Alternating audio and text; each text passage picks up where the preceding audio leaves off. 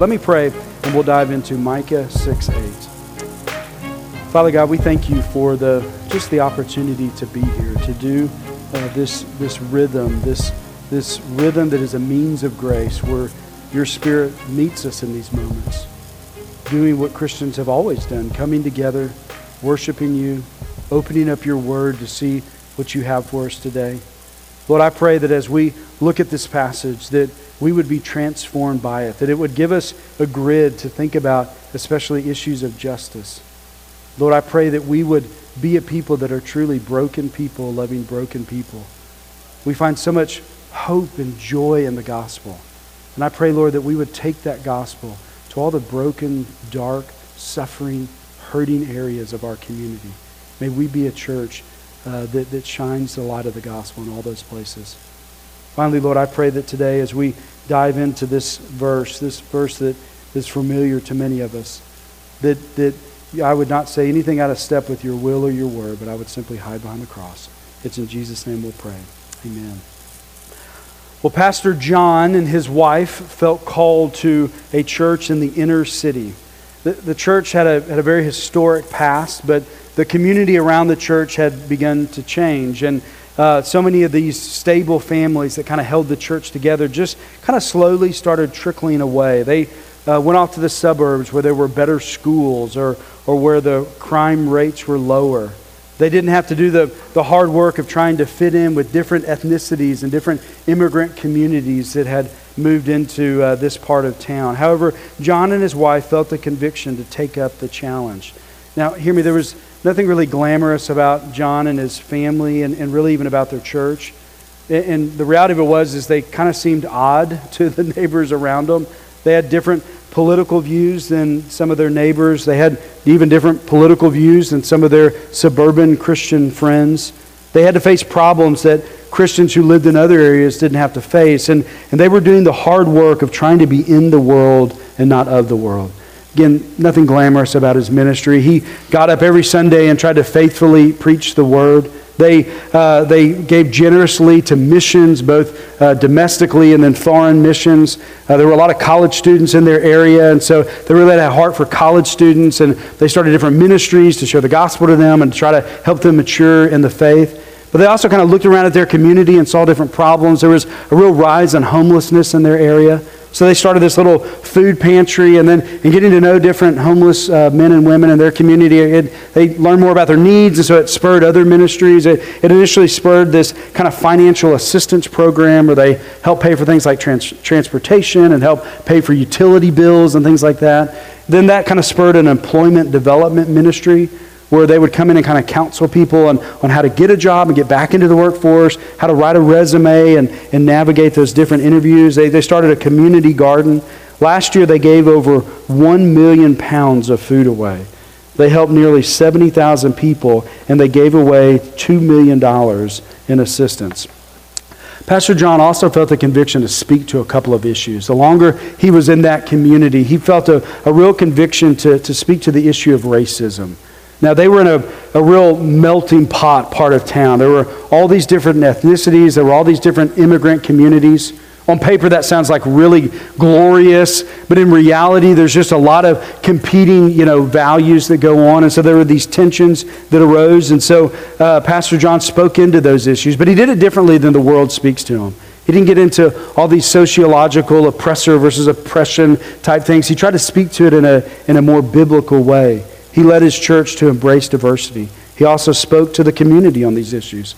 He also felt a real conviction to speak to the issue of abortion. He preached on the issues. He wrote opinion pieces in the local newspaper. He helped organize rallies. He led the church to give to the local crisis pregnancy center. And he also learned how the issue of racism and abortion, they actually collide in a lot of different ways. After years of faithful ministry, blocks away from his home and blocks away from their church, a white police officer murdered an African-American man. The city exploded. This African-American man was high on drugs. He was committing a crime. The police were called, and the police officer was overly brutal in the arrest, resulting in the murder of the African-American man. Last Monday was Martin Luther King Day. Today is Sanctity of Life Sunday. I always find it helpful that those two things are kind of close to each other in the calendar. And I think holidays like that are really good opportunities for us just to kind of pause and reflect, to think on these different issues that those holidays mark. It's a great moment to ponder these two great injustices that our country has experienced. I think those are the two greatest injustices that our country has experienced, the issue of racism and the issue of abortion. What does it mean to be faithful in the world but not of the world? How does God call Christians to relate to the world around us? And how should we respond more specifically to injustices? How do we love those who are hurting? And how can ordinary Christians like us faithfully live good lives? What does it mean to be broken people, loving broken people? I think Micah 6:8 is the best verse in the Bible to answer some of those questions. This is the best verse that I think God gives us on how we should navigate these things. It speaks to what God thinks is good. This is the good life. This is His word on how to live the good, faithful life. Now, the world is going to try to call us to something different. They're going to say, this is the good life. But the Bible has something different for us. And specifically, we're going to see maybe three legs or three admonitions on what it means to live the good life. And as you look at anything the world offers on, okay, this is what the good life, some competing worldview on the good life, it denies one of those three legs. But when you put all of those three things together, that's God's vision for the good life. The first thing I want you to see is that we are to live according to His word. Look with me at Micah 6:8. He has told you, O man, what is good. And what does the Lord require of you? But to do justice, to love kindness, and to walk humbly with your God. Many Old Testament scholars look to Micah 6:8 and say, this is the best summary of what the law is. This is what the law is all about. If you want to know what the Old Testament law is, look to Micah 6:8. It's what God told us about what is good. And more specifically, what is good means is that we're to do justice, we're to love kindness, and we're to walk humbly with God. That's the law. That's the summary of the law. Now, as Christians, we kind of need to do some thinking work here, right? Because you might think of different New Testament verses on the law, and there's some hesitancy about the law, right? Like in the Equip class we're studying Galatians, and in Galatians 2:16, he says that we're not justified by works of the law. And then Paul later says in Romans 3:20 that really what the law does is it gives us a knowledge of sin. Okay, so the law, by keeping the law, we're not justified, we're not born again. We can't be, do all these good works and then be made right with God. And really what the law does is it highlights that we can't fully keep it, and thus we need God's grace. However, those things are true, and we need to understand those aspects of the law, but that doesn't mean the law is bad. Like, we need to understand that the law is good. In fact, the Psalm 119 is, I think, one of the best passages in the Bible that highlights that the Bible views the law as good. Psalm 119 is the longest chapter in the Bible, and it's King David writing this glorious psalm about the law. And what he's doing is he's praising the law. He's thanking God for the law. He closes that long chapter with verses 174 to 176. Here's what he writes. I long for your salvation, O Lord, and your law is my delight. Let my soul live and praise you, and let your rules help me. I have gone astray like a lost sheep. Seek your servant, for I do not forget your commandment. So the law then is what God thinks is good. And as King David explained, the law is good. The law is good meaning it's right. The law is good also meaning that it's helpful. So it's what righteousness is supposed to look like. It's the right way to live. But it's also helpful in these very practical ways. It's helpful for how to be happy, how to find joy, how to live this blessed life. So it's theoretically, if you will, good and what is right, but it's also practically and functionally helpful. If you want a life that's marked by wisdom and blessing, then live it according to the law. If you want a life that's practically useful and happy, then live according to what God communicates in His Word. Therefore, the law or the Word of God or God has told you these things, and He's told you what is good. This is what He thinks is right. This is what He thinks is helpful. This is what He thinks is helpful to leading you to joy. Now, by perfectly keeping all the rules, you're not going to be born again by doing that. That's a foolish endeavor. And we preach that week in and week out around here. We naturally think that's what religion is. If I keep these religious rules, then I'll be right with God. The Bible teaches something different. But in the law highlighting your need for grace, then God comes along with his solution. But the law is good. Okay, let's get a little more specific. How do we live the good life? How do we live according to God's word? These three commandments, these three legs of the stool. The first one is do justice. He's told you, O man, what is good. And what does the Lord require of you? But to do justice. So living a good life, living according to God's word, it includes justice. And that's because God cares about justice. He cares about justice. Justice is about straightness or rightness. It's about treating others fairly. And God cares about that. He cares about justice. Justice is not socially created according to God. There's justice out there. There's a standard of justice that has always been there and always will be there. God views justice as this standard. Similar to, and we know that to be the case because similar to how we know of a perfect circle versus an imperfect circle. Have you ever drawn a perfect circle? You haven't, have you? You've drawn imperfect circles. And the reason why you know they're imperfect circles is because you've seen a perfect circle, right? In a similar way, there's like degrees to justice. Like a law can be more just than another just. That law can be less just. In a similar way, because there's these degrees, it points to a standard of justice. So Christians understand that there's this once and for all standards of justice that God has. So God doesn't hold to these socially constructed views of justice. God's not a moral relativist where, okay, all morality is relative. God has this standard of justice. I think looking at unjust or unjust moments from the past, that helps us kind of prove this point. So for example, as we look back in the history of our country, we look at slavery. Like if we evaluate that from a moral relativistic point of view, like these conversations where we say, okay, this might be right for you, but it's wrong for me, but I don't have, I shouldn't judge you for that. If it's wrong for you and right for me, that's okay. Like we're moral relativists. There's no such thing as an ultimate right and wrong. There's no such thing as justice. Like that kind of falls apart when you look back at slavery, right? Like we would instinctively look back at slavery, and if somebody says, well, listen, it might have been right for them. It's not right for us. We don't have grounds to judge them. Like I think that's a scary endeavor, right? Like we instinctively know that that's wrong.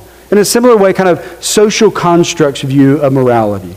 But listen, morality is just this thing that we socially kind of agree upon. We construct it together. Again, like if you look back at old slavery in the South, that doesn't work there, right? Like if you read what they wrote, like many of them viewed slavery as a virtuous thing. How about that? Like they had a whole society that was constructed upon the sin of slavery. So Christians don't look back at that and say, well, through moral relativistic eyes we can or socially constructed eyes. No, we look back at that and say it was sinfully wrong. Because it was always wrong.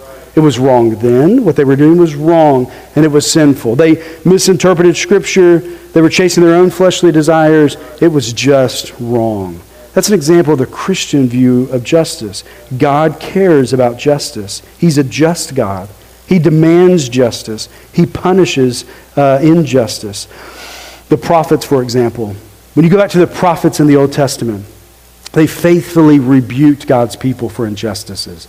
When they saw injustices in Israel, they rebuked it and they called them to turn. But I want to be really clear on this point. The prophets also rebuked unbelievers. They looked around at the nations around them, the Moabites and the Edomites, and according to God's word, they rebuked them. You sacrifice children to Moloch, so God's going to judge you. God has this standard. That's wrong. And so they called them out for that. They rebuked even unbelievers. Again, God cares about justice, even to the degree that he promises to bring justice. Martin Luther King, I love reading MLK's sermons. He was a great preacher, and he was constantly quoting the prophets. Even in the I Have a Dream speech, he quotes Amos 5:24 when he says, No, we are not satisfied, and we will not be satisfied until justice rolls down like waters and righteousness like a mighty stream. See, God is not satisfied with injustice. Therefore, he promises to bring justice like a waterfall, like a mighty river. His justice is coming and it's powerful. His justice is coming and it's like this refreshing water to a dry and weary soul. God cares about justice and he promises to bring justice. In fact, this really gets to the heart of the gospel, right? God cares about justice to the point that he would get up on the cross and satisfy justice. He got up there because there was this standard of justice that needed to be satisfied. And if he would satisfy that standard, then mercy could flow from that moment. The gospel upholds justice. It upholds it better than any social justice warrior can. God cares more about justice than the judge, the lawyer, the politician, or the charity worker. He has a heart for justice, and we should have God's heart for justice as well. However, justice was more than just talk with God. He did justice. The cross is this greatest example of God doing justice. He did the just thing, which was the hard thing. He didn't wink at sin. He didn't compromise with injustice. He didn't just simply talk the talk. He walked the walk and he got up on that cross. You see, doing justice is more than a vote and it's more than a Facebook post. How do you personally do justice? What does this look like in your life?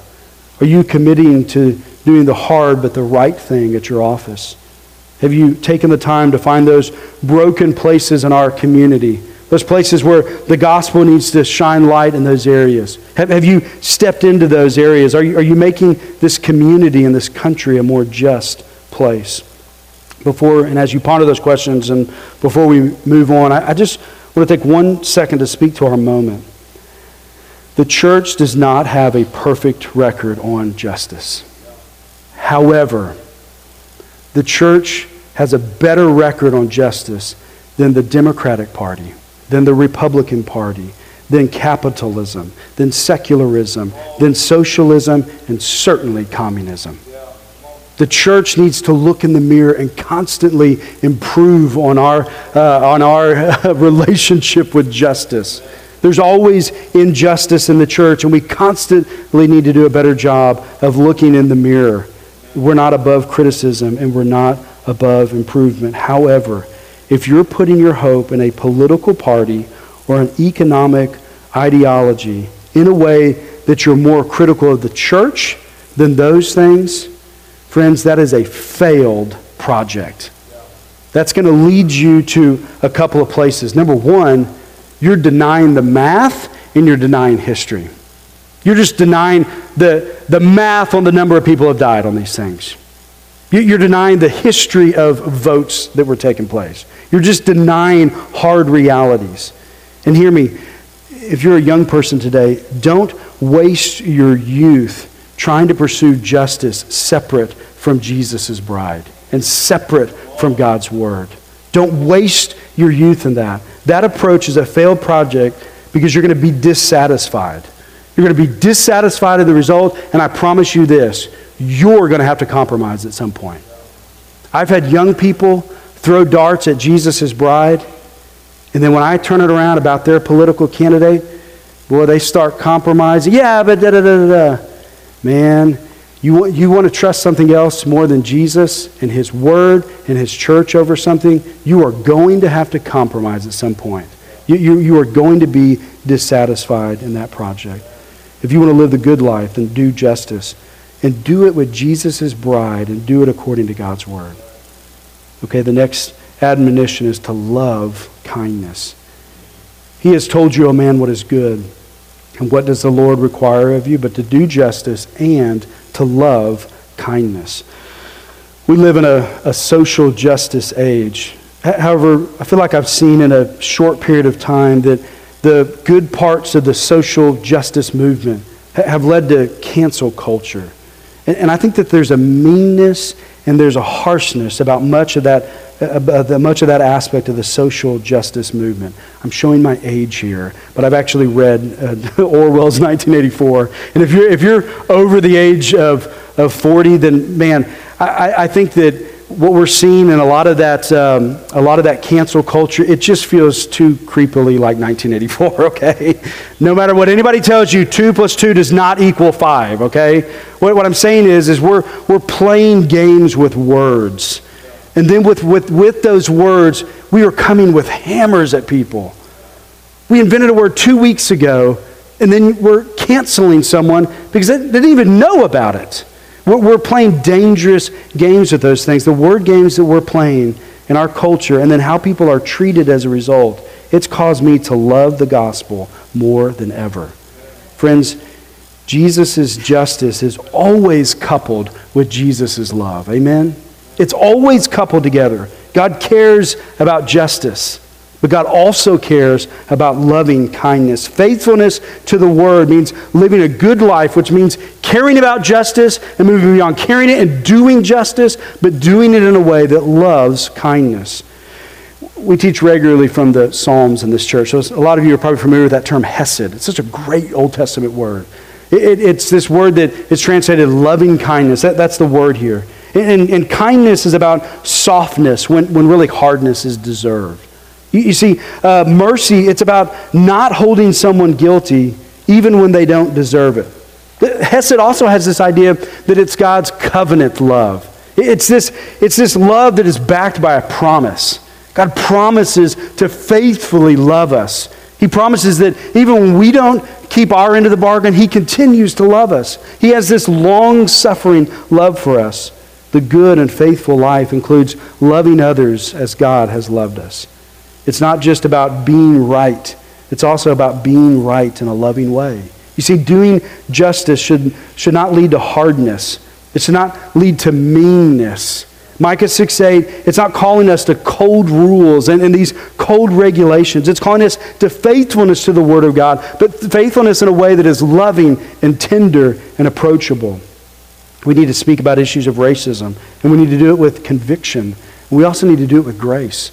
We need to speak about issues like abortion, and we need to do it faithful to the Word of God and faithful to our convictions. And we need to do it in such a way that is loving towards those who disagree with us. We need to be clear that every time we speak about abortion, there's people who have real wounds from that issue. And we need to be clear that abortion is not somehow like the unforgivable sin. It's not beyond God's grace. God is with those ladies. You see, can you genuinely love and befriend someone who holds a wildly different worldview than you? Can you love a real person who has political differences than you? You see, can you understand their concerns? If we can love kindness, meaning really love real people, then they can better hear us on issues of justice. I find that very hard to do. Are you with me on that? Man, I can get hot on issues, okay? I'm in the category that do justice is a little bit easier for me, okay? I can burn hot on certain things. And when I get to love kindness and trying to strike that balance, I find that very difficult to do. So how do we hold both of those things in balance? How do we do justice and how do we love kindness? Humbly walk with God. He has told you, O man, what is good. And what does the Lord require of you? But to do justice, to love kindness, and to walk humbly with your God. The good life holds these things in balance. It holds do justice and love kindness in balance. And we need God to navigate that balance. We need to walk with Him in order to do it. You see, we need Him and His strength to be faithful to this. Faithfulness includes doing justice. It includes loving kindness, but doing it with God. We can't separate our spirituality from those things. Our walk with God is the source of how we're to do this faithfully and effectively. You see, God views justice and love as primarily a spiritual issue. It's a spiritual issue. That's why the greatest examples that I've seen of justice and where people step in and maybe help those who are homeless or those who are struggling in different ways, when they bring the gospel in that, those are the most effective reforms that I've seen. It's because they don't discount the spiritual aspects of who we are. Walk in the Bible is synonymous with live. God connects a life of justice and love with a life that is connected to Him. This is just John 15. I am the vine, you are the branches. Whoever abides in me and I in him, he it is that bears much fruit. For apart from me, you can do nothing. So the Christian view of justice is linked to a life that is connected with as well as empowered by Jesus. We're to walk with him. Micah 6:8 describes this walk or this life as a humble walk. Like a true walk with God, it's by nature humble, right? Like we're placing ourselves under him. Like if you're constantly putting God in the dock and you're constantly judging God or trying to find ways to deny his word, that's the opposite of humbly walking with him. So if your walk with God is, okay, I'm trying to pursue justice, but doing it in direct contradiction to the clear teachings of Scripture, that by definition is not a humble walk with God. A humble walk with God is empowered by God, walking with him, this rich spiritual life of being empowered by him, taking these things, man, I'm mad about this issue. Lord, help me to see this in a way to where I'm loving someone who views it differently. But it's also saying, okay, God, what does your word say about this issue? Where's the theology and the Bible verses that support how I'm going about this? The good, just, loving life, the one that's according to God, is done according to the Bible. It needs to be this deep, rich, intentional spiritual life that empowers it. But there also ought to be a theology and Bible verses that inform it. It's empowered by the vine. I love Micah 6:8, and I love it because it's clear. It's very direct. Are you living the faithful and good life? What I'm asking is are you consistent to what God says, to his law, to his word, to his Bible? Further, do you believe all that stuff is good? Do you believe his way to live is good? Or are you trying to always get around it, do something in contradiction to it? What about your life needs to change in order for you to be more faithful to God's word, to do justice, to love kindness? Do you demonstrate a striving for justice? Some are more, I think, naturally hardwired on some of these issues. Some of us just kind of burn hot on some of these issues. And so doing justice, that's going to look different for some of us. Maybe the issue that you're passionate about, maybe somebody's not going to be as passionate about it. And both of you need to extend grace to each other on that. I don't know how God's leading you on these things. God leads us differently sometimes on this. However, we all have a call to strive for justice. Maybe you and your wife need to pray about adopting. Maybe you need to step into the political arena and serve on a campaign or participate in an issue or run for an office. Maybe you need to talk to Pastor Grant about being an advocate in our church for a certain charity or some gospel-grounded nonprofit. Have you taken a moment to really learn about the dark places in our world? Those broken places in our society that need the light of the gospel? Do you strive for justice in a loving and a kind manner? I believe this is God-given, but God, I think, has given me a heart for the issue of abortion. I just care deeply about it. I care passionately about it. And, when I read the old abolitionist, there's a fire in some of those speeches. I get that. I get that righteous indignation. I can identify with that. And this on this issue that I care about, I understand what it means to have a righteous indignation about it. However, Micah 6:8, to me, is this needed challenge to engage in that issue in a way that is loving and kind.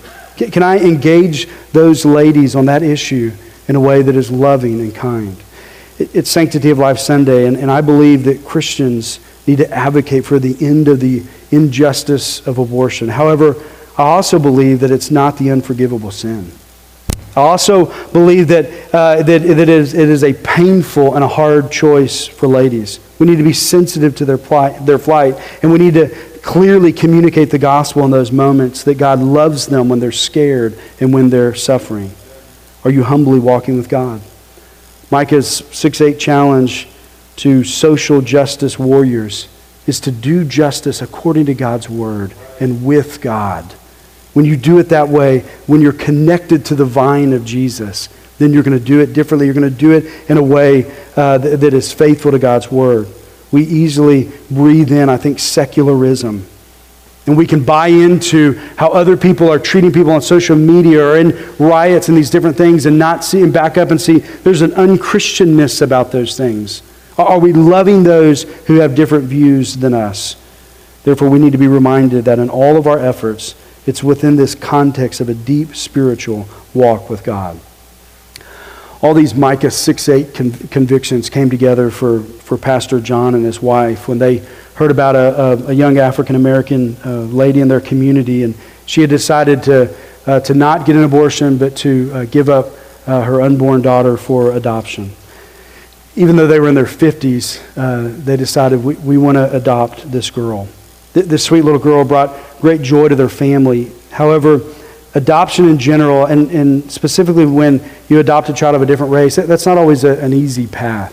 For example, this daughter as a young adult, I listened to an interview with her and her adopted mother, and they shared just stories about how there were times she just felt different.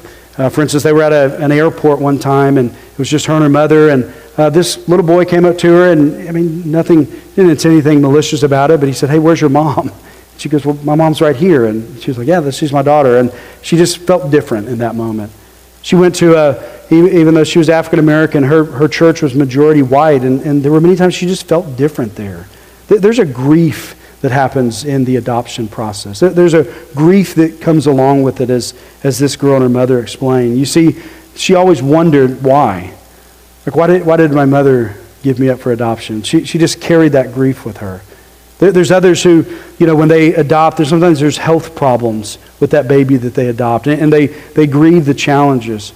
I mean, adopted children are just like every other children. Sometimes they rebel, and there's a grief that comes along with that. However, today, that daughter, she's graduated from a Christian college. She's married. She runs a small business.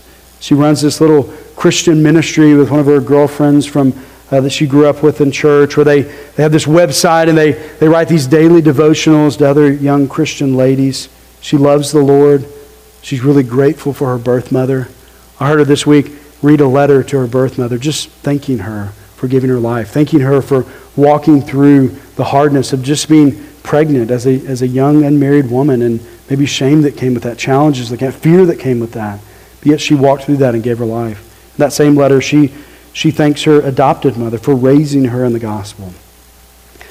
The point of her story is her life is a testimony to the beauty of Micah 6:8. It's a beautiful call. I find it very difficult, but I find it very beautiful.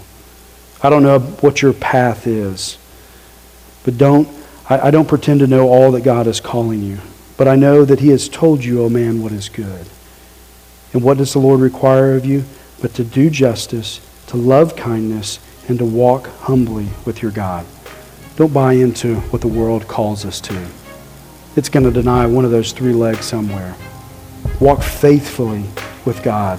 Walk faithfully with Him in a way to where you do justice and you love kindness. Walk the good path of Micah 6:8. Let's pray.